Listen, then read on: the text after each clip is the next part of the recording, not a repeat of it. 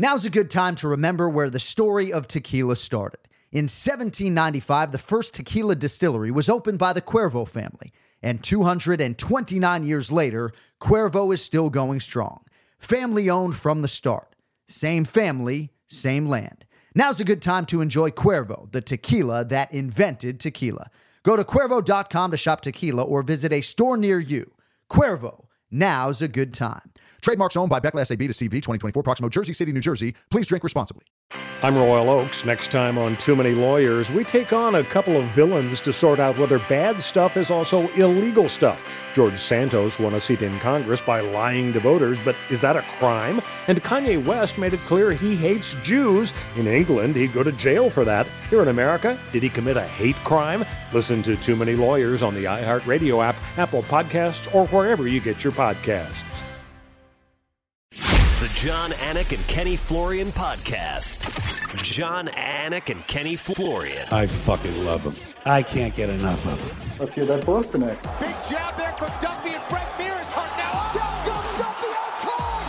Frank Mir does it again. Rock'em sock'em robots here. Oh my goodness. Hyperbole. They're a couple of absolutely self-involved bullshit artists. Here are your hosts, John Anik and Kenny Florian. Well, what a weekend it was. It is always great to be back in the United States of America.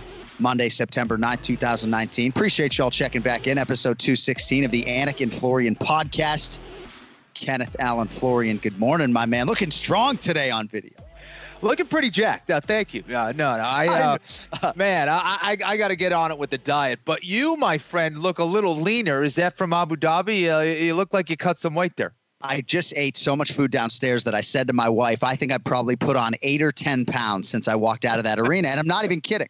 I was probably 147 pounds walking out of that arena. Oh, my God. At 3 o'clock a.m. Abu Dhabi time after the pay-per-view. So a lot to get into today, and a lot of people want to hear what Ken Flo has to say about Khabib Nurmagomedov and his greatness. And I think big picture, I think a lot of people want to hear from you as far as his grappling ability compared to some of these other guys that we glorify and put on a pedestal. But as far as the broadcast atmosphere was concerned, I'm going to take you back to June 8th, 2013. Jonathan Anik, Kenneth Florian on the broadcast in Fortaleza, Brazil, on the goddamn equator. And you know, our late producer, Bruce Connell, came down to the broadcast booth and he's like, John, you know, the first prelim isn't here and your shirt is completely soaked through. Go get your backup shirt. It's like, dude, I don't bring 2 dress shirts to the venue. So we just had to go with it. So I live in South Florida and we've obviously called fights in places that aren't air conditioned. I know South Florida heat. I know Vegas heat. There is no heat like Abu Dhabi heat. This was just a totally different experience. You know, they say Vegas, hair dryer in your face. Florida, the humidity's awful. This is just straight desert, Ken Flo. It was treacherous. Dude, Middle East heat is no joke. I remember when I was visiting the troops in Qatar, and it was like 127 degrees outside. They had flags outside indicating whether it was safe to even be outside or not. So that's the kind of heat you experience in the Middle East. It's just a completely different kind of beast. But dude, I'm sure you were staying hydrated out there. No, did you have like gallons of water next to you or what? I had a little bit, but you know the challenges with finding a bathroom break are such that it's hard to do. And granted, when you're sweating through the broadcast, you do lose some of that water. So I did not use the restroom for 10 hours. I did the post show right afterwards. So, and it was weird too, because even after the 10 hours, I mean, it sounds so unhealthy to say this, but I didn't even have to use the restroom, right? Because I was you were dehydrated. Exactly. Yeah. But yeah, no, for whatever reason, even though it was an air conditioned venue, technically, I think it just took a while to get the venue together. By the time that happened, I don't know. But the other thing too was the restrooms were outside the arena. So I would have had to leave the arena, and it would have about 5 minutes round trip. And I run hot to begin with. I figured if I sprint my way back to the broadcast table, I'm just dripping, and that's not helping anybody. But an amazing show, and I just have to say, you know, everybody on the ground was just so gracious and so nice and so happy to have the UFC there, and it really was a cool experience to be a part of. Obviously, first time the UFC had been in Abu Dhabi since 2014, but this show obviously was of a greater magnitude than that one 5 years ago. So first of 5 straight trips, obviously, with title fights for the UFC over the next 5 years. First one is in the can. and it goes to Khabib Nurmagomedov. And there's a lot of different angles to this main event. Obviously, a ton of stuff on Dustin Poirier and how massively disappointing this is for him to come up so short. But for Khabib Nurmagomedov, Ken Flo, once again, with all the pressure on him, these guys seem to think maybe they know what's coming, and nobody can hold up under the pressure. I thought he was largely dominant in submitting Dustin over the weekend. Without a doubt. And listen, here's the thing. Everybody does know what's coming, and they still can't stop it. That's what's so frustrating. You could look at a guy like a Khabib and, say you got to do this and that and stop the takedown and keep it on the feet. Yeah, that sounds great in theory. But there's a reason why the Gracies, prove their superiority over other martial arts, and why it was overall a much safer and smarter game plan to go out there and clinch your opponent, because you're not throwing dice by standing in the pocket and trading like a lot of these guys. And when you go out there and you clinch and you're the better wrestler, you're going to put them on their ass. And that's what Khabib Nurmagomedov does best. He safely gets to the clinch for the most part. He takes you down. He knows how to put himself in the right position to either beat you up or submit you. He's absolutely relentless. He knows how to rest his body on you, so he's efficient in that process. This isn't this process of seeing who can grind better, he's just so efficient with his wrestling. He forces you to have to use things outside of your technique, which means using your physicality, your strength, your energy to try to fight him off. And he's kind of just resting on you, puts you on your back, and beats you up and repeats round after round until you ultimately submit or give up, or the referee comes in and saves you. And I know as an elite soccer player, you can relate to this a little bit, that his legs are almost like two more arms, the way he is subtly able to use them to trap you and trip you. When you think you're fighting an underhook or dealing with the upper body, his lower body is attacking you. In modern day mixed martial arts, and certainly in the UFC, we see a lot of guys when they are about to be taken down, maybe try to use the fence to their advantage as a prop to use to get back up. How is Khabib able to use the fence to his advantage to such an extent, even when Mike Brown, begs Dustin Poirier to not go anywhere near the fence, ultimately finds himself, back up against the fence and eventually on his back again? Two things. First, let's talk about on the feet what Poirier could have done to prevent that. Number one, you can't back straight up against someone like Khabib Nurmagomedov. Right. Lateral movement and the ability to switch your stance is huge in mixed martial arts, and not a lot of people are utilizing it. He has to be in kind of a square stance. He can't be in a traditional fighting stance when he's backing straight up. It gives you, when you are in that kind of horse stance, like they call it in karate, or when you're in that square stance to your opponent, you can move left or right depending on what your opponent is doing. If you're in that just traditional fighting stance, 1 foot forward, 1 foot back, it's harder for you to cut an angle. It's more difficult anyway. You're not dealing with just a striker. You're dealing with a guy who's trying to pin you up against the cage. So that's where I think the main problem lies in Poirier's game. And a lot of people who go against Khabib, there's a lack of footwork understanding. There's a lack of knowledge of where you are in the octagon. It was something I had to deal with a lot against guys like Gray Maynard that took me a couple times to figure out. But again, it's very frustrating when you find yourself up against the cage against a superior wrestler. Now, number two, when the person has their head over your head, you cannot get up. You don't have the leverage to be able to get up. When their head is lower than their sternum, essentially, you can then push on their head and get back to your feet. You have the ability to do that because most of their weight is on the mat and not on you. If the weight is on the mat, you're able to come up. If the weight is on you, you either have to find a way to get underneath them to elevate them, right? Almost like a sweep. To get your body or your hips underneath their hips to raise them up and then find a way to either scramble out or sweep, right? To reverse the position.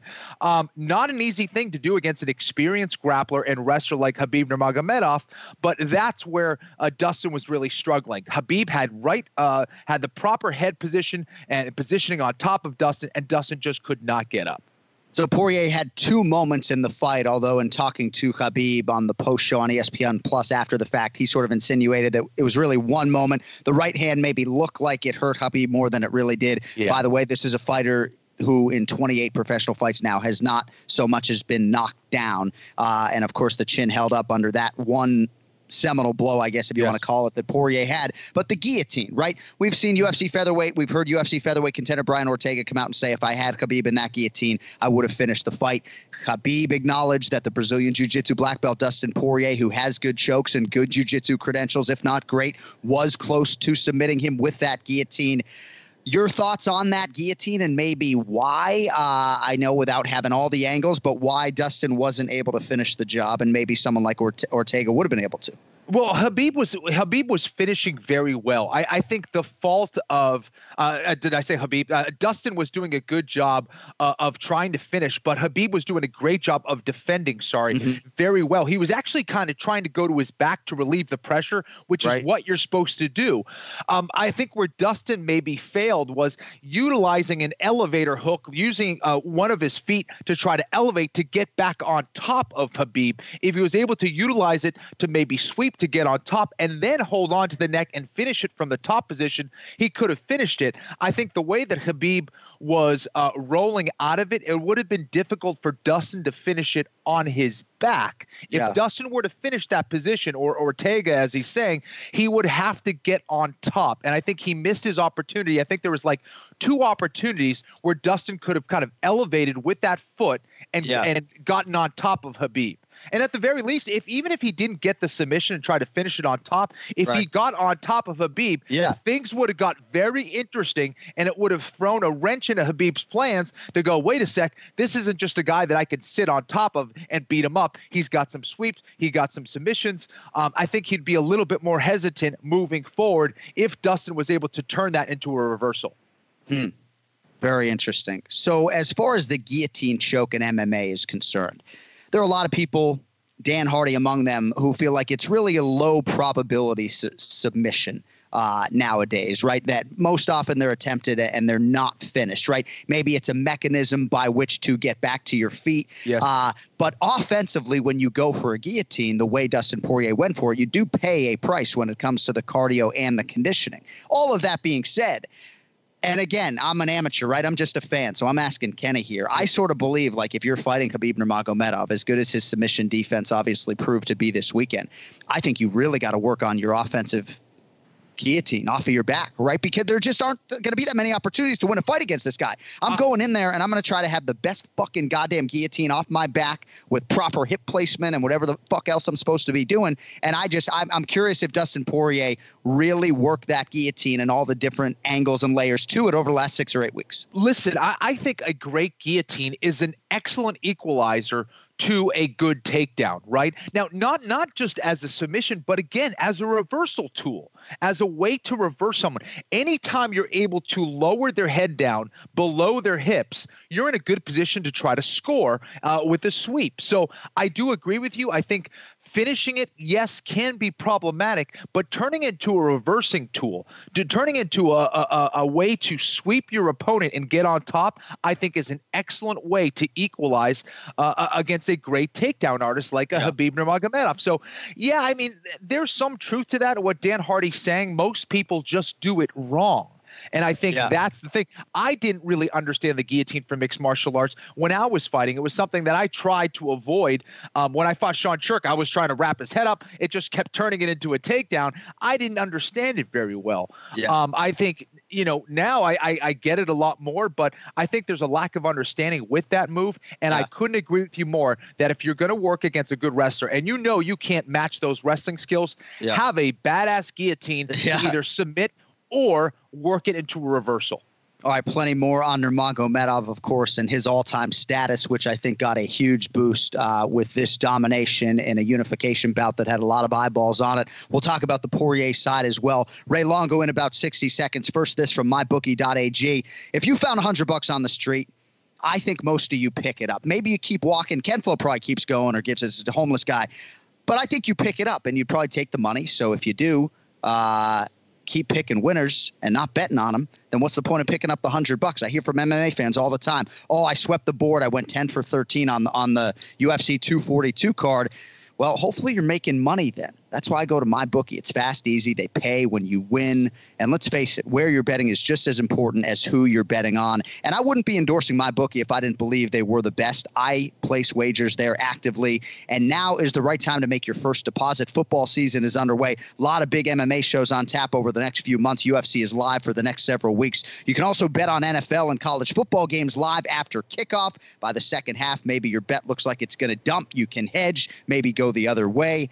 Now, if your bankroll is not as fat as TJ DeSantis's and you're the kind of guy who likes to bet a little bit and win a lot, go the parlay route. Not my preferred way to play. I'm a straight wager guy, but if all your picks come in on a parlay, you're multiplying your winnings. And no matter how you choose to bet, no matter how you choose to attack the board, no better time than the start of the football season to get in the game. To that end, we've got a special offer for our Anik and Florian podcast listeners. Join now and MyBookie will double your first deposit. You make a $500 deposit, you're getting $1,000 with which to play. Use promo code AnikFlorian, one word AnikFlorian, to activate the offer. That's promo code AnikFlorian. Visit mybookie.ag today. You play, you win, you get paid. It's now time for the Ray Longo Minute. I want you to punch a hole in his fucking chest. That's what I want. The Ray Longo Minute. Starring Ray Longo. The John Anik and Kenny Florian podcast. Oh, Ray Longo. Let me tell you, how's the best announcer in UFC history doing today? Oh, you are too kind. That is very kind of you. You know how much I appreciate your texts on Fight Night. I'm hurting, though. I'm hurting today. Y'all heard? Yeah, it stinks, man. That part's tough. So, that part is tough. So did you like that afternoon pay-per-view? That was pretty fun, huh? I thought it was all right. You know, I thought it was good. Change of pace. You know, I came back to the gym that night, obviously, and worked because I had absolutely no life. But it was good. Yeah. So actually, it sounds to me like you much prefer the regular pay-per-view window. Do your shit during the day, go home, and kick the feet up and watch the fights. Yeah. It's a great way to chill out at night, and you know, if you get together with a couple of guys and stuff, it's good. Yeah, I definitely like that better. So I texted you after the fight as we were going back and forth a little bit that, you know, Ally Quinta's effort against Khabib Nurmagomedov continues to look better with every passing fight for this guy. We were trying to give some context to this victory, but want to get your overall thoughts on what Khabib was able to do and if you were surprised that maybe the fight wasn't more competitive. I was surprised the fight was not more competitive. You know, it's weird because I was surprised, but yet, you know, in hindsight, you're like, he just did what he did. I just thought that, you know, look, Poirier's a great kid. He's athletic. He's on a roll. You know, mentally he looked like he was in a good spot. But, you know, you had time to look at this guy now and train for him. I did expect more. And the worst thing to me, and who's the I'm blanking on his name. Who's the guy I like that does the corner commentary that wasn't there again? Trevor Whitman. Denver. Trevor. I mean, like, he's missing a couple of these are some big fights between DC and, like, in between rounds when Dustin Poirier goes to his corner, I can't get this guy off me. I go, man, the fight's over. Like, you could see he was already breaking. Yeah. And again, he's a great kid. It's not a knock. I'm just analyzing like what I saw. And I said, the next time this guy hits any adversity, he's got to probably check out. He's, you know, because he ends up in the third round. He can't get him off him again. Like in his head, I think it's like, when is this shit going to end? And again, people, you could hate me, whatever. I mean, I love my guys, but I got to tell you, man, you're talking about you had time to train 5 rounds. You had to know that was going to happen in the first 2. You had to at least, you know, it looked like they worked on hitting the switch and a couple other things. I thought Mike Brown did a good job telling them. He said you have to hold on to the leg or whatever he said, but at least he was addressing something. And the other kid was trying to keep him mentally in there, but you know, I got to go back to Al, man. He trained for 3 rounds, and if you're a fighter, you know there's a difference, and you're with it. It's not just against an ordinary guy. Khabib is now starting to really separate, and not he's always been, but more separate himself from the pack. He's phenomenal, man. He's just, you know what he's going to do, and you can't stop it. And that's a guy that's really fucking good. You know what I mean? Like, you just know what's going to happen, and you're still having problems with it. So, you know, hats off to him, man. He's a good dude. And again, that after-fight speech I thought was absolutely phenomenal. I think it shows you who Khabib really is. And, you go back to the McGregor thing. You just can't poke the bear. I mean, I don't care if it's legally right. I wouldn't even have fined the guy. You can't do that to people. You just can't torture them and expect, a guy to just sit there and take it. Like I don't care about the legalities. Any human being is you gotta snap.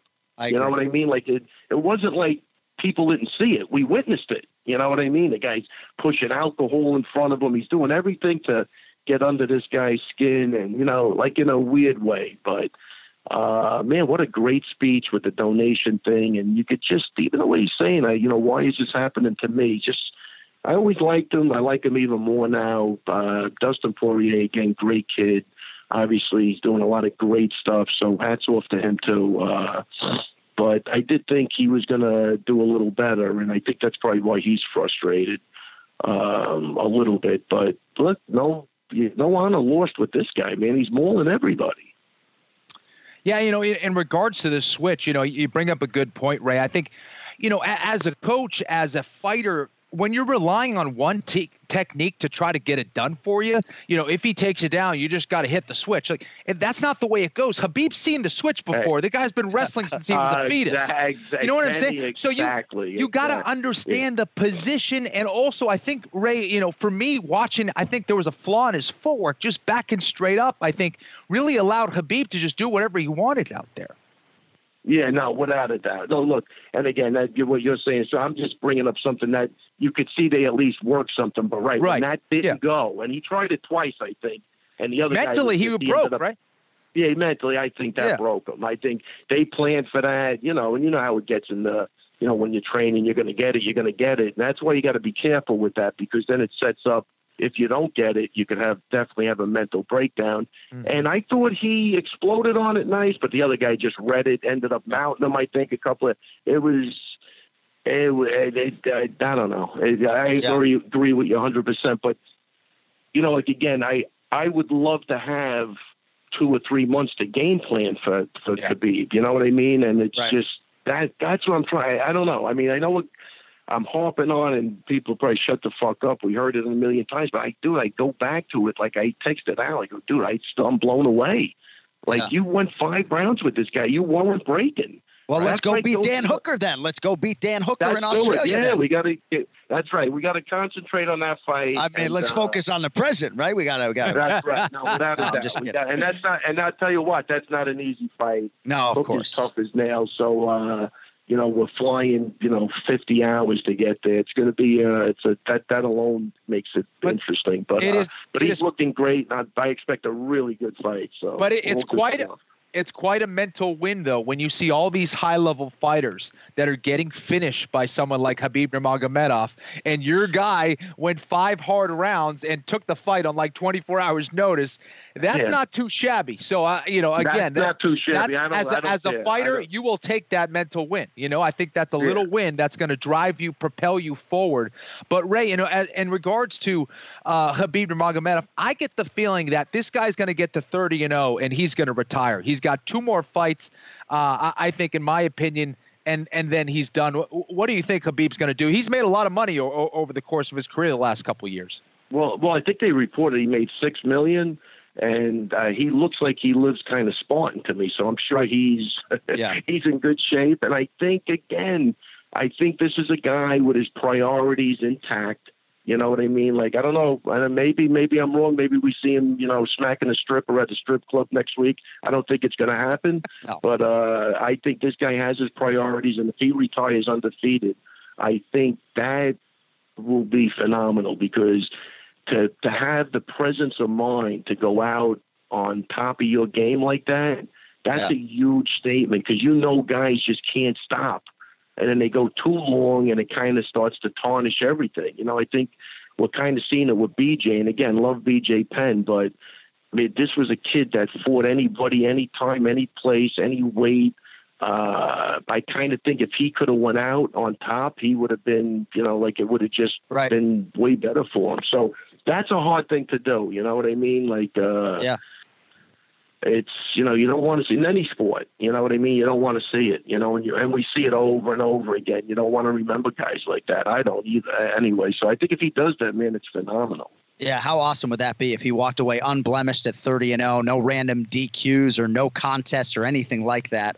It has certainly been amazing to watch him get to this point in time. I just want to quickly, before we let you fly, go back to the mental breakdown of Dustin Poirier, right? Because I think you brought up an excellent point, and I think we all could acknowledge what we saw on the stool, that he was visibly frustrated to the point of maybe being mentally taken out of the fight. I want to just bring it up again because physically, this guy is almost impossible to break, at least on the feet, Ray. Like we've seen him in fights, tough fights, obviously with Justin Gaethje, just beating up his lower body. You know, he tore his quad in the Gaethje fight. He said he's never experienced pain, has Poirier, like he felt in the Jim Miller fight with all of those kicks, right? Had to dig deep in the Max Holloway fight, certainly, when Holloway started coming on late in the fight.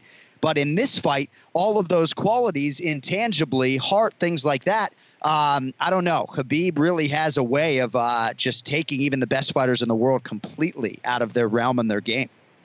Yeah, look, it's all where you're comfortable. On the feet, you know, there's guys you could hit them in the head with a bat. You could do whatever you want. You get them on the foot. It's a different thing. And I think, Kenny, you could speak more about this than I can. But I mean, being on the ground, getting more like that is really, really demoralizing. You know, when you're taking shots and you're giving them back, it's kind of fun. You know, if that's your Al loves that. You know, he'll stick his head out, let him hit you. He don't care.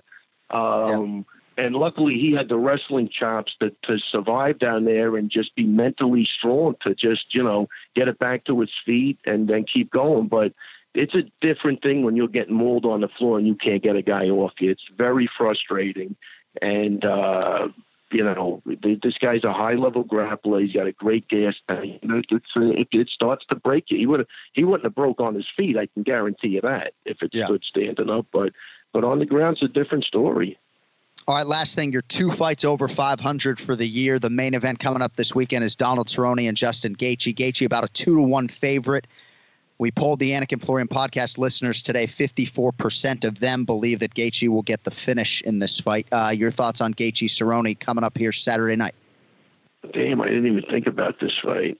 You want to pass? You can pass. Yeah. I don't know what's Cerrone. Cerrone's just fighting too frequently. How does Well, right. He looked great against your guy and then essentially gave it back against Tony Ferguson a month later. And then now he's coming back even quick. I don't know. I think the odds are in Gaethje's favor. All right, my man. Well, I'll go with Gaethje. Wait, one more thing. I just want to. I want you to clarify something because you were phenomenal. Thank you. That interview, Kenny, can you help me with this? The interview with JoJo Calderwood.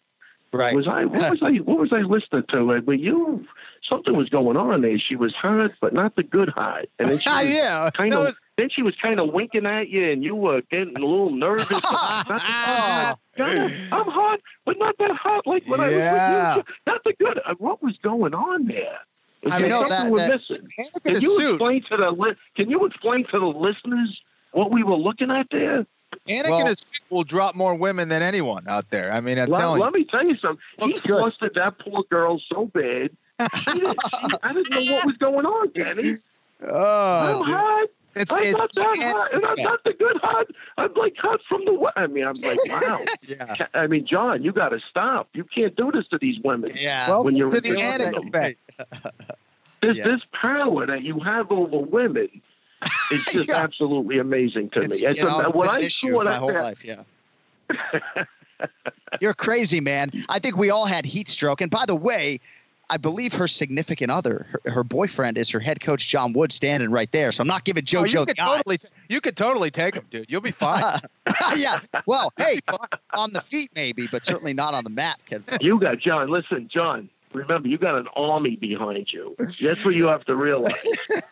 You have an army behind you. Nobody's touching John Anik. Right. Are you kidding? He's a made man. He's a made man. We got him. Appreciate 100%. Yeah. He's right. But first of all, now that I know his father grew up in Seaford, he's a Long Island guy to me. I don't even, this Boston thing I don't even buy anymore. The guy's from Long Island. I had this discussion with Al. I can't believe this. He brushed over the fact that his roots are in Seaford, Long Island. Oh, God. Please don't do I got to talk to your father about this. I don't even talk to my father, so that's going to be pretty tough. But no. Don't ever call me a Long Islander, especially 5 weeks before we're going to TD Garden in Boston. Your blood, Yeah, John. I got New York blood. Me. Your blood is in Seaford, Long Island. Oh, yeah, that's it. I got New York blood. With this. Well, because I just came to the realization literally last week that I have a lot of New York, lineage and New York blood running through me. It's a hard realization, Hey, Joe DiMaggio went out on top. Remember that. Joe went out on top. Hey, your boy Aljo's supposed to join us here 2 minutes ago. I hope he doesn't flake today, but I'm excited to talk to your guy. I've been spending so much time with Henry Cejudo. I need a little Aljo fix, Let's get Aljo in there, baby. Get the funk bastard. Put a little funk in this podcast. Yeah, we get a little funk in it. All right, well, thanks for bringing it as always, buddy. We'll talk to you next Monday. All right, guys, take it easy. See you, Ray. Red Longo Minute every week here on the Anik and Florian podcast. Oh, well, now with us on the guest line, as promised, the number 2 ranked bantamweight in the world, but for all intents and purposes, he is the top contender at 135 pounds, the Funk Master, Aljamain Sterling. Aljo, appreciate the time, buddy. How are you this morning? Doing good. Already up and after it. Got a great wrestling workout in this morning, the Monday morning grind. So you got your own podcast now, right? Yes, I do. The Weekly Scraps. So you've been doing it like 6 months or so or longer? I think roughly 6 months, actually. I think the first episode I did was after Iaquinta fought Kevin Lee in Wisconsin. Okay. So, it took me a while to get Ken Flo to sign on the dotted line for this podcast because I said to him, once we do it, we kind of got to do it every week. I mean, your show's called The Weekly Scrap, so I guess you got no choice but to be weekly, right? Yeah, exactly. It's tougher than I thought it was going to be at first. And then, I still enjoy it because I was doing a lot of Twitter breakdowns and recapping fights and stuff like that, giving my input, and people were just asking me to do a podcast. And eventually I kind of had someone help me set it up and still running with it. It's great too, because you get those repetitions and you get used to talking all the time. And then if you audition for TV or something, you can lean on those skills that you're just developing along the way. So, all right, before we sort of spin this forward and everything that you've done of late, I want to go back to 2.5 years ago, January 2017. You've just lost your second straight split decision in the UFC. So you could be 14-0. Instead, you're 12-2. Now, we know you've won 6 of 7 since. We're going to get to that. But do you remember where your head was at early 2017, right after that Sun South fight? Yeah, for sure. It was a relatively dark moment for me. I think anytime you lose 2 in a row, you always consider your next fight. If you lose again, that is probably your walking papers, your pink slip, as they call it, and being casted outside of the UFC. And being on your high horse and having such a crazy run, being 4-0. 3 finishes in a row and then losing 2 in a row like that were just razor close fights that could have arguably went the other way, pending another judge.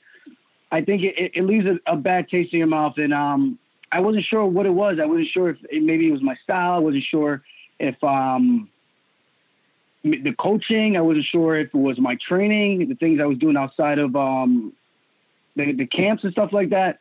And then ultimately, I brought it back to center, and I try to keep things in perspective and look at things for what they were. And, I broke down both fights, why I lost, and kind of just reinvented myself. And I think it helped me elevate my game to a new level and allowed me to start trusting my offense a little bit more like I do in the training room and start to really do some of the things that I was doing in the room. And I started to do it under the bright lights in the octagon. So, Aljo, is it those 2 losses that really have driven you and kind of caused some changes in the way that you approach fights? Are those the 2 fights that were responsible for that? Those were the beginning. Those, I would say, they were the catalyst for sure. If you look at my fight with Tequino Mendez, there was a lot more stand up in that. A lot of utilizing the jab like I do in training, attacking the body, throwing more combinations with the hands, not just kicking all the time. And then Barral, I think I put on a striking clinic outside the one takedown that I was able to get. And me being on my back, I was able to show that I can still work off my back. And then, obviously, we have the one with Moraes. I think that's every fighter's biggest concern is getting knocked out on national TV, or should I say international TV. And I think that one was the the next one that was like the straw that broke the camel's back after that, it was just like all bets are off. We're just going to, I came in there a little too overconfident. And, I was riding the wave. I just beat Henry Burrell, former champion who only lost to TJ Dillashaw and Jeremy Stevens up a weight class. And he did good. He lost 29-28. So I felt like I was the man, And sure enough, I got kicked off my high horse, literally, by Marlon Moraes. And, just the lack of respect I had for him going into that, not really taking the fight that serious, thinking that I was just going to walk through the park. And I just didn't feel like I was fighting. And then once that happened, it kind of, once again, reinvented myself once more. And I realized, like, anytime I did good is when I felt like I was fighting for my life. And that's kind of how I approach every single fight ever since then. It's just me or you. And I think just having that extra set of nerves in the back of your mind really help you fire on all cylinders and keep your senses just a lot more sharper than when you're kind of lax and kind of just going through the motions a little bit. Aljo, I couldn't agree with you more, man. But I think there's a balance, right? Because I've also seen, yes, you're kind of kicking it up as far as your intensity and your awareness, but there's a relaxation in Aljamain Sterling now where you're going out and really being yourself. You're showing that funk style. You do a lot of unorthodox stuff, but you're staying true to kind of who you are at the same time. How was that process? Because everyone always said, dude, Aljo in the gym, you got to see him. He hasn't fulfilled his potential yet, but when he pulls it all together, this guy's going to do big things. And you are doing big things. What is the reason for that? I don't know. It's hard for me to say exactly what it is. I do believe in my coaching, my abilities, and just the years of wrestling and the amount of matches that I had. I kind of got to this point before with wrestling, going to the national tournament twice and coming up short, taking 4th as a junior, then 6th as a senior, losing to 2 Division I transfers. And I always had it in my head that D1 guys were better than us. And then when I realized when I lost those matches, and I lost them both by a point, I realized, dude, these guys are another human being. They bleed just like we bleed. They get hurt just like we get hurt. They shoot the same shots we shoot. It's just who's more confident and who's going to implement their game plan more. And I think that has transferred over of late into my game. And I do respect a lot of these guys when I go in there, and I make sure I keep those nerves sharp, and I think it helps me with my awareness in there. But at the same time, I go in there with an attitude that I'm just better, and there's no one in there in this division who could fuck with me on any type of level, in my personal opinion. And everyone's you got to feel like that. If you don't feel like you're the man going in there, and not in a cocky way, just like you put in the time and truly believe in that you put in the work, I think good things I don't think good things will happen. And I think when you go out there with that mindset, that mentality, I think the fight is yours to lose. And I think that's really what's been of late for me. And I love it, man. I feel like I got this momentum and I got this confidence, and I trust my skill set and my coaches. I don't think there's a man out there right now in this division that could beat me. You certainly look like the best bantamweight in the world to me when you fought Pedro Munez the last time out. And I'm not just saying that because you're here. I've said it on past shows. He is UFC bantamweight contender Aljamain Sterling, giving us a few minutes here on the Anik and Florian podcast. So the win over Pedro was your 4th in a row. So I've said this to Ray privately. If I was him or Matt Serra or your manager, I'd probably be advising you to wait for a title shot. But a 3-parted question here. How long are you willing to wait for Henry Cejudo? Does a Marlon Moraes fight appeal to you in a rematch, or maybe a fight with Dominic Cruz as one of the bigger names in the division? And does a UFC main event slot appeal to you? Getting the experience of a 5-round fight against somebody like Dom or Marlon, even if it wasn't a title opportunity. Like, what is your mindset at right now? Where is it at when it comes to all the million different things I just threw your way? It's a lot to take in, I try to approach this from a business standpoint and looking at my career. I've said it over and over again that, I don't plan on staying in this game longer than I have to. Right. I ultimately set my window of fighting to be closed at 32, pending, everything goes my way in terms of winning the belt, maybe defending it a couple of times, and then just walking away with my health intact. That's super important to me, making sure I get more out of the sport than this sport takes from me. And I did think that just comes with maturity and understanding, like, you stay in the game long enough chasing something that might not ever happen. It would end up taking more from you than you might want the game to take from you. But in terms of these other things, I'm interested in fighting the best of the best. I'm not a Henry Cejudo who's talking about being an intergender champion, and there's no knock on Henry whatsoever. I know what he's doing. I understand what he's doing. He's building his name. He was saying that he's not going to fight until the UFC pays him his worth. I understand it 100%. At the end of the day, he's got something that I have yet to do, and has become a UFC world champion and doing it in 2 different weight classes. Super impressive. And did you know he has a gold medal? But right. Just those things alone, I respect the guy, but at the same time, I came into sports to fight against the best guys that people think are the best, because I want to be, at the end of the day, I want to be one of those guys people remember in this bantamweight division for the rest of history. I want my name, when I'm all said and done, when I retire, when I pass away, I want to leave my mark, some type of historic mark and some type of historic dent in the sport that I can be remembered by. And, I've pretty much been an athlete my entire life, but I didn't really compete like organized until my sophomore year in high school and in college. And it's been something that has defined me for a long time. I just don't want to fall into that thing like this is all I'm able to do with my life. But at the same time, I want to make sure I get my fair shake out of this.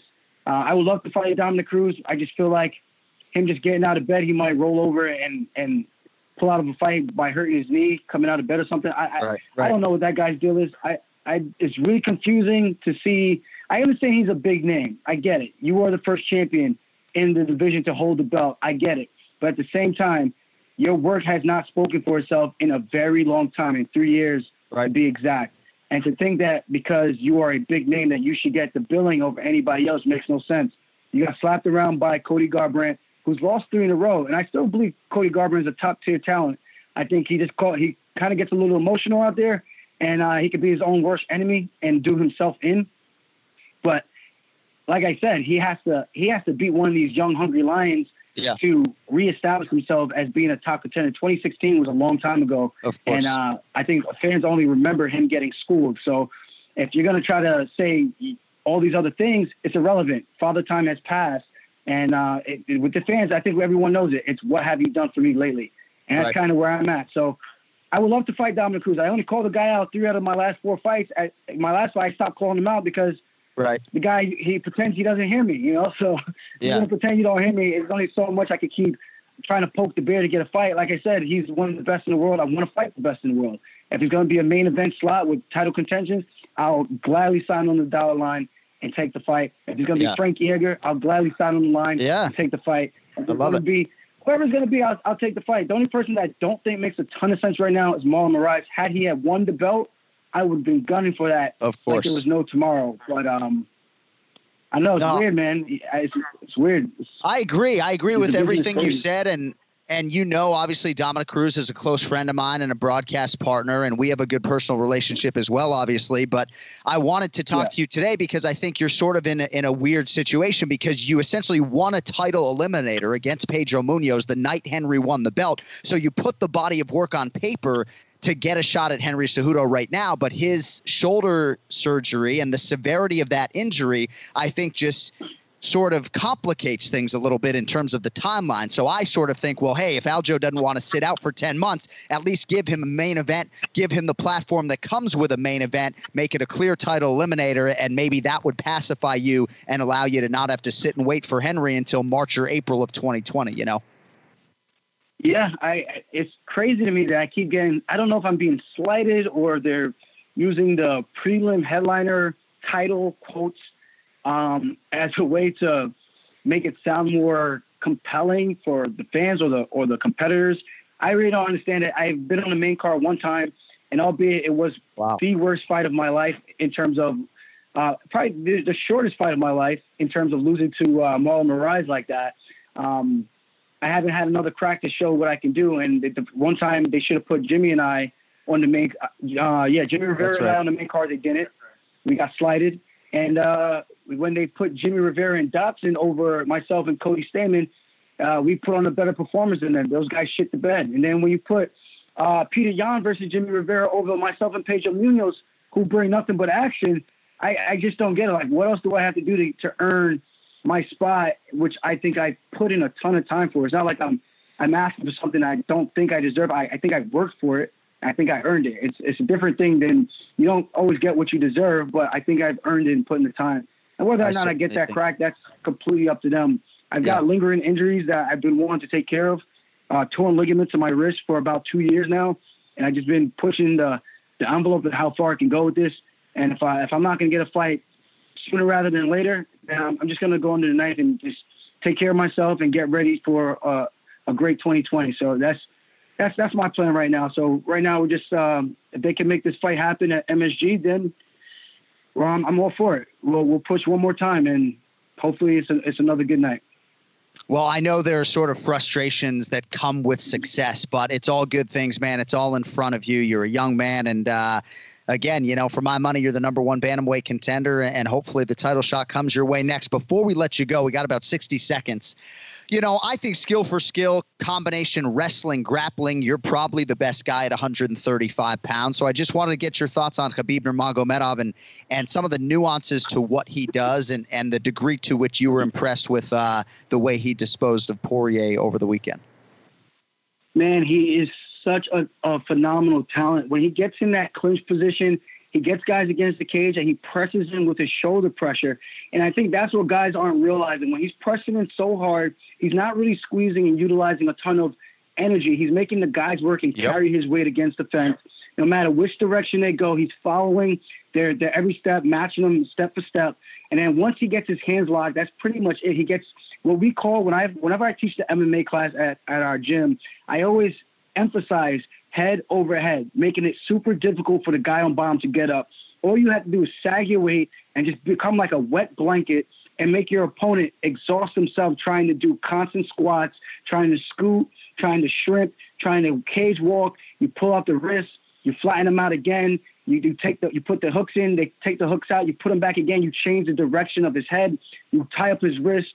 It's a beautiful work of art, and I don't think anyone's really figured out the answer for it. I think Poirier was starting to do the right things when he was starting to use some knees to the body when he was controlling the far wrist.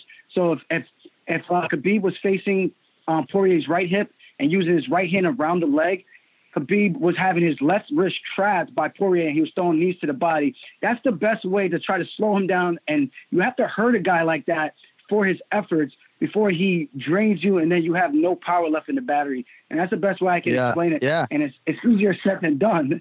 But I think he's going to be a very, very tough guy to beat for anybody, even a Tony Ferguson who may do well fighting him. But I think the only way Tony does great is if he gets taken down in the center of the cage and not against the cage where Khabib does his best work. Yeah, man. Khabib with you up against the fence. That's the scariest place in MMA. I think he's the safest bet in pro sports right now. Aljamain Sterling, gracious of you to give us 20 minutes or so today, my man. Wish you all the best, getting healthy, getting the fights that you desire, and you've certainly put forth a great effort over the last couple of years, and we wish you all the best, man. Hopefully that belt's coming your way in the not-too-distant future, buddy. Thanks for the time. Thanks for having me. There he is, UFC bantamweight contender Aljamain Sterling. Ray Longo's guy. That's not the reason we had him on, though, I can assure you. All right, UFC Vancouver picks coming up here shortly, Kenny, but I want to get your thoughts quickly on the Poirier side of things and time permitting on the co-main event between Paul Felder and Edson Barboza. I know you've outlined some of the things that Dustin did wrong in the fight, right? Mm-hmm. But I think that his maybe ultimate frustration might be that he's just not sure he's going to be able to close that gap with the right work, right? Like when you feel like you've put in all the right work with all the right preparation and all the right training partners and the gap is still that wide, I just think it has to be massively disappointing, for him. For him to start talking about retirement, I think part of it's like, man, if this was my effort, if this was the way when I finally got my undisputed title shot, 23 UFC fights in, if there's going to be this type of gap, then, I don't want to stick around to be second best. And unfortunately, I guess for him, Khabib's the guy who's the champ right now. Absolutely. And listen, I've been there. It's happened to me 3 times. I've climbed that mountain 3 times and I've fallen down. It is heartbreaking. It is very difficult. But what makes you a fighter is your ability to try to climb back up. I know that Dustin's been doing this for a very long time. He's been fighting and training since he was a teenager. And the fact that he was even able to get this shot, I think, is an incredible achievement. in regards to training hard and all that stuff, yes, you got to train hard, but you got to train smart as well. And you can't just do what everyone else is doing. I think that there's smarter approaches out there. I think Dustin's one of those guys who has a tremendous amount of potential, a tremendous amount of heart.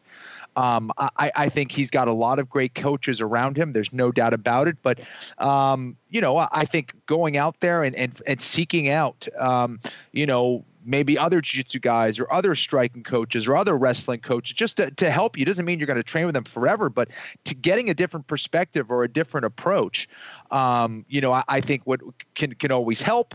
I still think Dustin can get back to the top. He still has plenty of time, plenty of years to get back up there. But hopefully he's made a lot of money over the course of his career. He's achieved amazing things in this sport.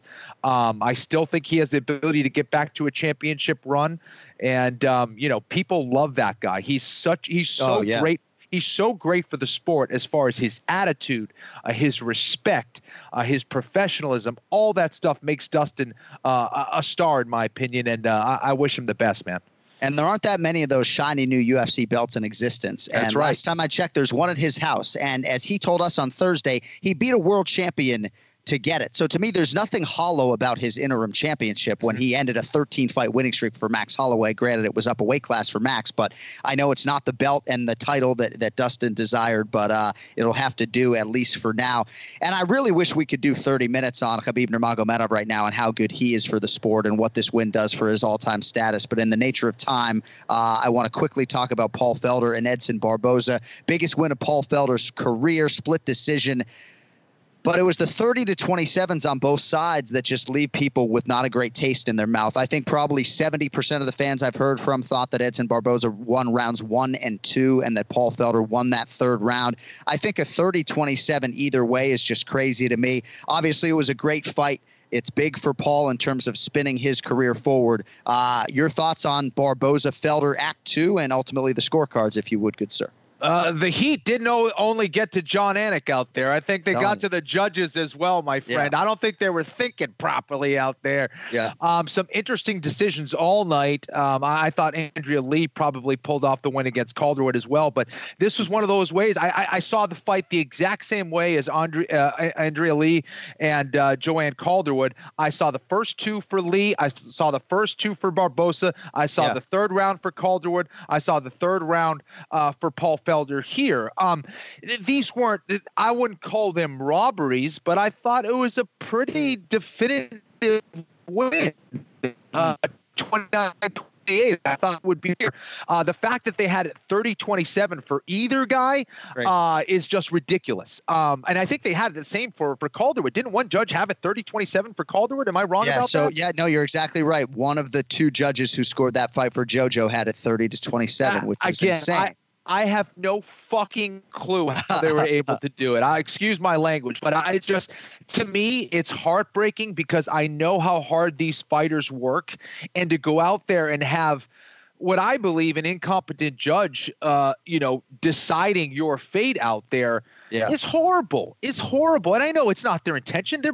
I don't think they're being biased. I just don't think they're good at their job. Some of them, sorry. I just think that's the fact. And, I don't know what they're watching. I don't know exactly what they're trying to determine as who's winning the round, but, I don't know. It's just plain wrong. I don't get how they're calling it. I did think Barboza won. I did think Andrea Lee won. I don't know. I wouldn't call it a robbery again for either of those, but I thought it was pretty clear. The way that most people call mixed martial arts fights, most professional judges call fights, those should be wins for those guys. It's simple as that. Yeah. I know Barboza's camp said that they will protest, but that is going to fall on deaf ears and not do anything. I fucking love when you fucking swear, by the way. Fuck on the show, especially when we have new sponsors. All right, I just want to shout out a few other guys, but we're not going to be able to talk about these fights. Curtis Blades, man, when he starts adding some Brazilian jiu-jitsu and some submission offense, I think there's a chance he's a future UFC heavyweight champion. I really, really believe that. Carlos Diego Fajeda, performance of a career in Kulinov, Meyerbeck, Taisumov. Congrats to Saif Saud, Fortis MMA. Huge win for Diego Ferreira, and a couple great knockouts. Otman Azaitar, Muslim Salikov, Bilal Muhammad with a big win and a bonus. Great show at UFC 242. Really excited to go back. Not that I had trepidation going to Abu Dhabi, but it's far, it's hot. We have international broadcasting conditions that maybe aren't ideal, but we had a great show and a great trip, and I really look forward to seeing how that relationship sort of develops and evolves over the next 5 years with a UFC title fight going to Abu Dhabi for the next 4 years, 2020 through 2022 or whatever it is. All right, UFC Vancouver picks coming up here shortly. First, though, is there something that interferes with your happiness or is preventing you from achieving your goals? Well, there's a solution that is about as uninvasive as it gets. BetterHelp Online Counseling is there for you. And I think what really appeals to me is that you can connect with this professional counselor, your professional counselor, in a safe and private online setting. A lot of convenience that comes with that. It's done on your own time, at your own pace, secure video or phone sessions. You can also chat and text with your therapist as well. BetterHelp has licensed professional counselors who are specialized in depression, anger, anxiety, sleep issues, relationships, family conflicts, grief, self-esteem,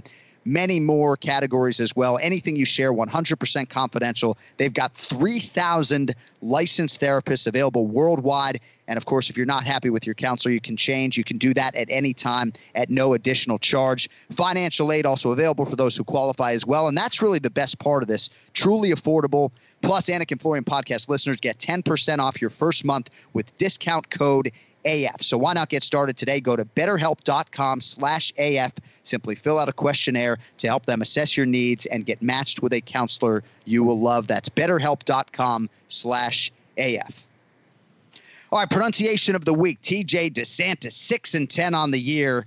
Big miss on Islam Makhachev last week. This week, big name light heavyweight. This shouldn't be too bad. He previously fought John Jones for the title. I think I got it right last week. What are you doing? I thought we settled we got it right. All right, 7-9. I apologize. Yes. It wasn't great, but you're right. I stand corrected. 7-9. And this week, it's a guy who fought John Jones for the belt. This should be easy, right? He fights out of Danbury, Connecticut. He'll face Nikita Krylov in the co-main event this weekend. TJ DeSantis, of whom am I speaking? Glover Teixeira. All right, let's hear him. Glover Teixeira. Glover Teixeira. TJ, I really apologize. My twin brother and everybody else says, stop banging on TJ. You're 8-9 on the year, back within 1 of 500. I will never call you 6-10 again. All right. Time permitting, some more UFC 242 stuff on the back end, but we cannot make Ian Parker wait any longer. Let us get to the main event challenge. It's the main event challenge. Anik. The time is most definitely now. Florian. I finish fights! I'm going to do everything possible to win. The main event challenge. The John Anik and Kenny Florian podcast. All right, so Team Anik led Team Florian 108-105 going into UFC 242. Not a great week on either side. Both went 500, picking winners 3-3, but by virtue of the Flow's underdog selection on Diego Ferreira, Team Florian wins the week 4-3, shaves the lead down to 2. Just keep fucking plucking away. 111, 109 going into UFC Fight Night. Cowboy versus Gaethje, wall-to-wall on ESPN Plus this weekend. Ian Parker now joins us live, and let us get right to it. First fight, 205 pounds. The undefeated 23-year-old Jimmy Crute, slightest of favorites, -125 against Misha Serkunov, who is the -105 underdog, at least for our purposes. IP, good to talk to you again, my man. Who do you have here? First off, kudos to you for doing the show today after that travel schedule. Thank you, God.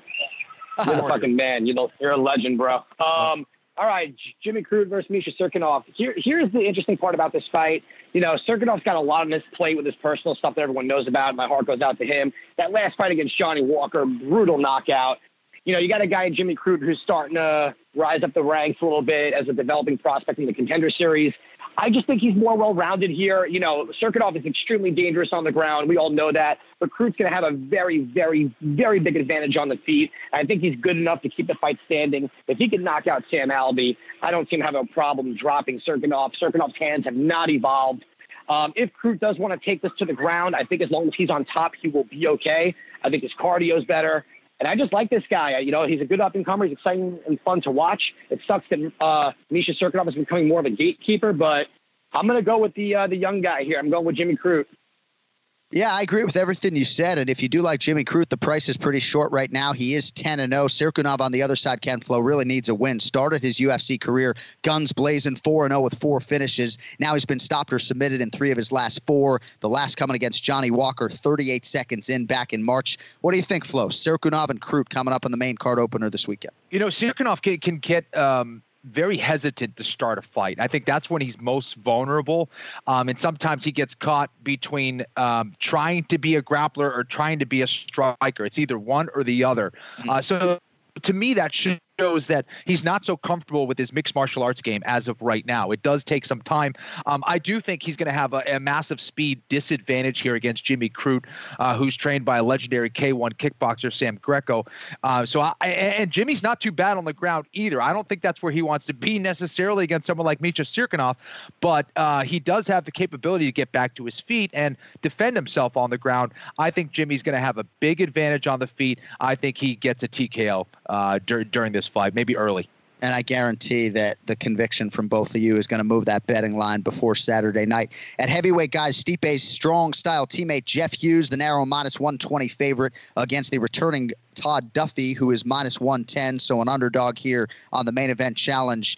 Duffy back for the first time since he was finished by Frank Mir, Flo, in that main event that we called in 2015. Yes. So first it was a shoulder injury for Duffy, then surgery on both knees, including an ACL in one of them, got a staph infection during the recovery. So he's in Vegas working closely with the UFC PI. We will see what he has this weekend against Jeff Hughes, who just got married 2 days ago, if I'm not mistaken, Ian Parker. That doesn't sound ideal to me.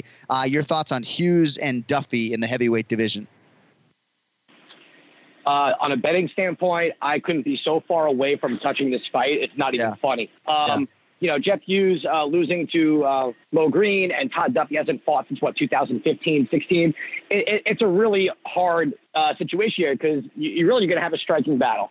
And you would think that Duffy, who should have better boxing, usually the larger, more powerful guy, but we've seen his chin just fail him time and time again. I don't know if the time off has really done anything for him. I know Dominic Cruz is not the biggest believer in ring rust, but not everyone is a legend like Dominic Cruz. And I can't say that Duffy is anywhere near a Dom Cruz type of situation, clearly.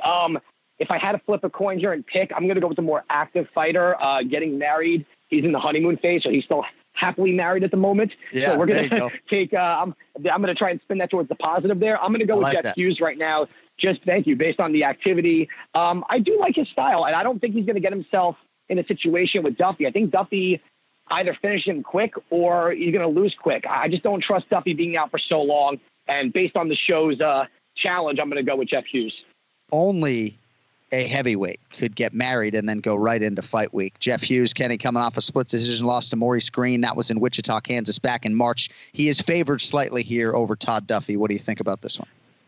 Listen, I think Ian pretty much said it all. Both of these guys, it's hard to depend on for a quality result here. I do think that Duffy is a little bit more skilled. I think his physical skills are more impressive to me.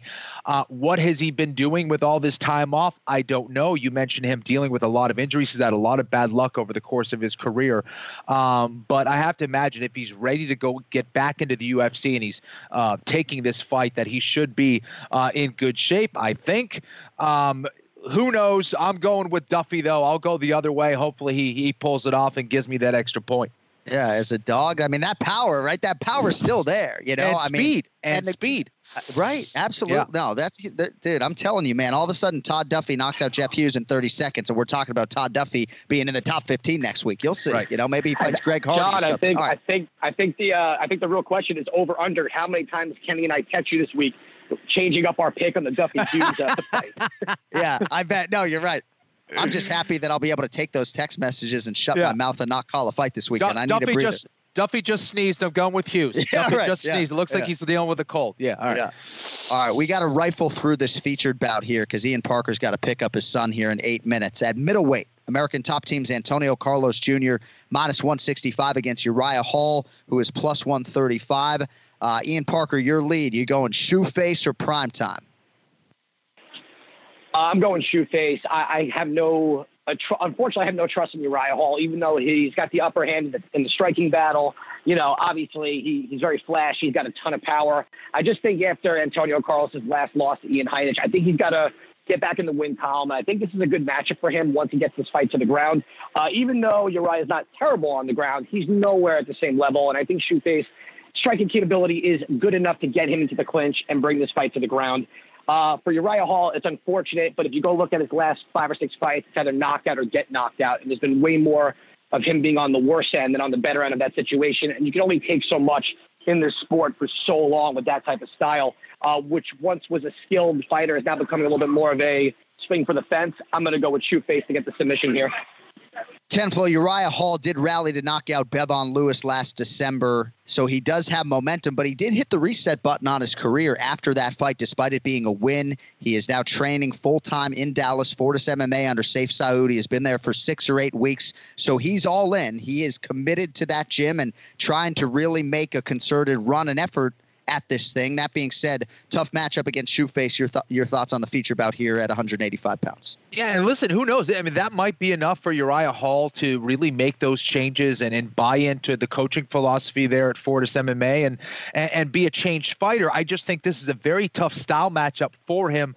And for Shoeface, this is the kind of matchup that you want. A guy who kind of backs up, looks to try to counter here and there.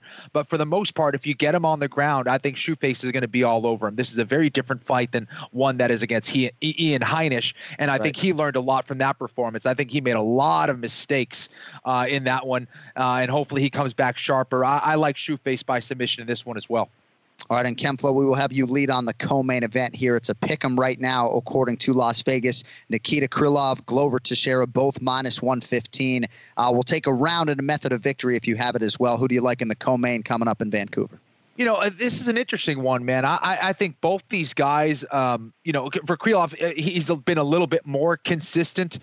For Glover Teixeira, I don't know. This is at the end of his career. He certainly has looked much slower in his last few fights. I think he'll have a huge advantage if he's able to take this fight to the ground and at least positionally, get the better of someone like Krylov. I do think that Krylov's going to have the speed advantage on the feet. I think he has the ability to try to look, he can get the knockout here against Teixeira, but I think Teixeira is going to be a little bit too savvy here. I don't think it's going to be the most exciting fight, but I like Teixeira here to get the win by decision. Teixeira by decision. Ian, Nikita Krylov, 26-6. Still just 27 years old. He submitted Ovince St. Preux impressively at UFC 236 back in April. Here, though, co-main event chasing the biggest win of his career against the guy in Teixeira, who really has had a great, 2019 thus far. Submission wins over Carl Robertson, more recently Iwan Kutelaba back in April. Talk to me. Who do you like? Glover Teixeira, Nikita Krylov, how do they get it done? Well, Kenny broke it down essentially perfectly. The only thing I will say about Glover is that he's showing us that even though he's getting rocked, it seems like every fight, he still somehow comes back and uses that high fight IQ and that veteran sauce, if you want to call it that, to get the fight to the ground and do it. Against Carl Roberson, he was getting hammered. We thought that fight was getting put away. And what did he do? He was able to submit, not saying that Roberson's a top guy, but Roberson showed us he's a very athletic fighter. And he's a guy on the up and up. Ion Kutelaba, very dangerous. He was able to weather that really nasty storm and get the sub. Yeah. I think with Krylov, the one thing with the Krylov fight with OSP that we saw, though, is that someone like OSP should have won that fight. He mounted Krylov, and Krylov was able to bounce back. If he gets mounted by Glover Teixeira, there's no way that fight's not ending in Glover's favor. I don't think Krylov is going to knock out Glover. I also don't think it goes to a decision, because I don't think either one of these guys has the cardio for that anymore. If this is going to happen, I'm going to say Glover Teixeira by submission. I'll even go first round. Wow, Glover by submission in round one. Ian Parker, John, he has to do it that way in order to win this fight. He does not want to stand up with a younger, faster guy. Yeah. He doesn't want to take any more damage. If he has one last run left in him in a division as open as this almost is, he's got to do it that way. Yeah, no, I agree. And I think you put it well. All right, we're going to get your main event pick, Ian, and then you can hang up any time because I know you're on the clock a little bit. We went a little bit long with Aljo. All right, main event. Bulletproof matchmaking, number 4 versus number 5 in the lightweight division. 5th-ranked Justin Gaethje, the minus 190 favorite. Donald Cowboy Cerrone comes back plus 160. Of course, we need the round and the method. Ian Parker, who wins the main event in Vancouver, British Columbia? This is the fight we've been waiting for. I just almost wish this happened a year ago.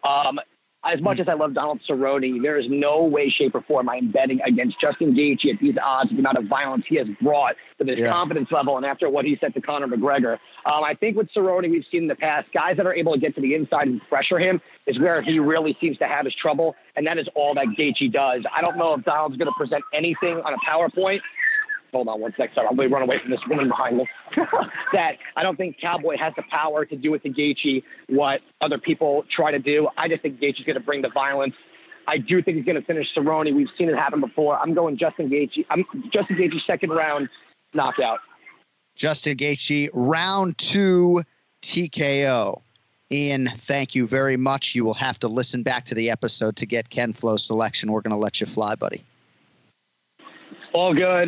Tell Aljo this one's on him. He better win his next fight to make up for making me take less time for that man. I'm just kidding. I love Aljo. All good. All right. Hey, we'll talk to you next Monday. Thanks, kid. Thanks, bro. Later. All right, so we will now get Ken Flo's main event selection.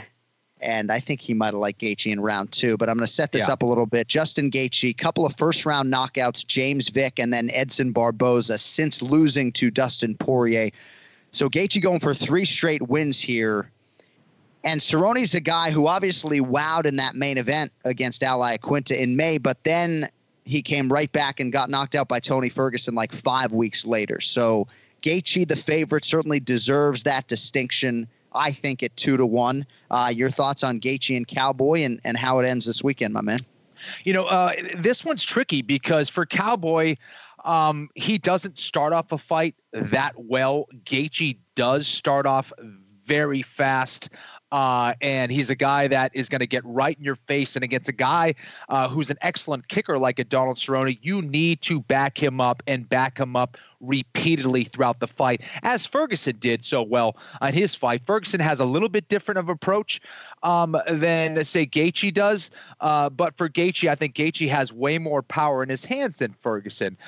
Ferguson just has more weapons. And I think for Gaethje, this is the fight that he's wanted. And we also can't forget that Gaethje mentioned that he actually was knocked out by Cerrone in training at some point. So it's not like Cerrone can't win this fight. I think Cerrone's best bet is going to come a little bit later in the fight, round 3, round 4, round 5. If Cerrone can get to that third round and not be so beat up, I think it's Cerrone's fight. However, I think the first 2 rounds it's going to be all Gaethje, and I think he's going to be able to get it done. Ian Parker says round 2. I'll go round 1, Justin Gaethje by knockout. Round 1, Justin Gaethje, knockout or TKO for the Flow, who just continues to chip away. You are so destined, and it's not even destiny, it's just because you're good, but you are so goddamn destined to win the 2019 Main Event Challenge. And let's not forget, I don't even think I paid off the 2018 Main Event Challenge. You did. Right? So it just means we have to meet up and do that's this. That's all it is, right? That's exactly right. All you need to do is look at my fucking left forearm to know that I pay off my bets. It's just we don't get to spend any time together anymore. I know. All right, last thing, because I didn't get a chance to talk at all about Edson Barboza and Paul Felder. I just want to submit this one thing to you on the way out. So 70, maybe 80% of people I've heard from thought Edson Barboza won the first 2 rounds, as did most ringside observers, okay? Generally speaking, for me, I thought that clearly round 1 was Barboza's and round 3 was Paul Felder. So it just depends who you like in round 2. Right. I don't like when fighters get too much credit for a takedown when they don't do much with it. And I also do like when the offensive moving forward fighter is rewarded. And I do think in this fight, at the very least, Paul Felder, even though he was getting countered effectively the body when he did move forward at times, I did like the fact that he landed more statistically. He had more output statistically. He moved forward more. I thought controlled the octagon more, even though you probably shouldn't even consider that condition. I guess it's just a general statement on the way out that I like at least when an offensive fighter, or the more offensive guy in my mind, who's always pressing forward, does get rewarded. That's and to your point, who beat up who when they hit the ground? Felder did beat up Barbosa on the ground. Even though he was on his back, he was cutting him up with elbows. He was landing way more shots against Barbosa than Barbosa was on him. Not to mention was kind of close on that armbar as well. So I agree with that. I just thought that in the second round overall, Barbosa did more damage on the feet and was more effective and cleaner with his strikes. But on the ground, Felder was winning. That was the round that was the closest for sure, that second round. You see why I want open scoring, though? I mean, imagine if Edson goes back to his stool and instead of asking Anderson, Franca, and Pahumpa if he's up 2-0. He knows exactly right. I mean, and they told him he was up 2-0, and I think his third round sort of reflected that sentiment. But imagine he gets to look up at the Jumbotron, and he knows he needs that third round. It'd be fucking bananas, you know? I mean, can you imagine how much it would change the sport, you know? Yeah, for sure. But I'm sure there's a litany of reasons why open scoring wouldn't be ideal, but I am all for it. All right, we got to go. Thanks to the Funk Master, Aljamain Sterling. Thanks to our producer, TJ DeSantis, Ray Longo, Ian Parker. Next week, right back to recap Cerrone and Gaethje. We'll get you a preview of the Yair Rodriguez, Jeremy Stevens show. That beckons next Saturday, September 21 in Mexico City. With that, for Kenny Florian, I'm John Anik. Thank you all for listening. For all the listeners in UAE, we appreciate you coming up to us. Thanks for subscribing, for rating the podcast, for telling your friends about the show. We appreciate it so much so that we will be back with you in less than a week. Until then, yo later. The John Anik and Kenny Florian podcast is a TJ DeSantis production. Its content is intended for private use only. Sports betting is sweeping across the country faster than the coronavirus, and Wagering Week is your antidote. I'm Tom Martin, and I'm a veteran sports analyst and respected sports handicapper who helped build ESPN's brand. I've been recognized and awarded by Pro Football Weekly and Gaming Today magazine as the honest handicapper. Let the other guys give you the same old boring sports talk with the same tired storylines. We'll give it to you straight here every Friday on Wagering Week. Don't gamble with other podcasts. Let Sports Garden Network's Wagering Week help your bottom line. Hello, I am Dr. George Jesus Mesa, a clinical psychologist and collector of Chicano Latinx art. For generations, we have known of the healing powers of art at an individual and community level. Please join us as we interview prominent artists, collectors, curators, and influencers in the world of Chicano Latinx art. We will explore historical, regional, and political influences that impact Chicano Latinx art today. Along with our partners at www.latinoarte.com, we are preserving the colorful and rich history of Chicano Latinx art for future generations, one interview at a time. Please join us at Healing with Dr. George, the power of Chicano Latinx art, wherever you listen to podcasts. Now's a good time to remember where the story of tequila started. In 1795, the first tequila distillery was opened by the Cuervo family, and 229 years later, Cuervo is still going strong. Family-owned from the start. Same family, same land. Now's a good time to enjoy Cuervo, the tequila that invented tequila. Go to Cuervo.com to shop tequila or visit a store near you. Cuervo, now's a good time. Trademarks owned by Beckless AB to CV 2024, Proximo, Jersey City, New Jersey. Please drink responsibly.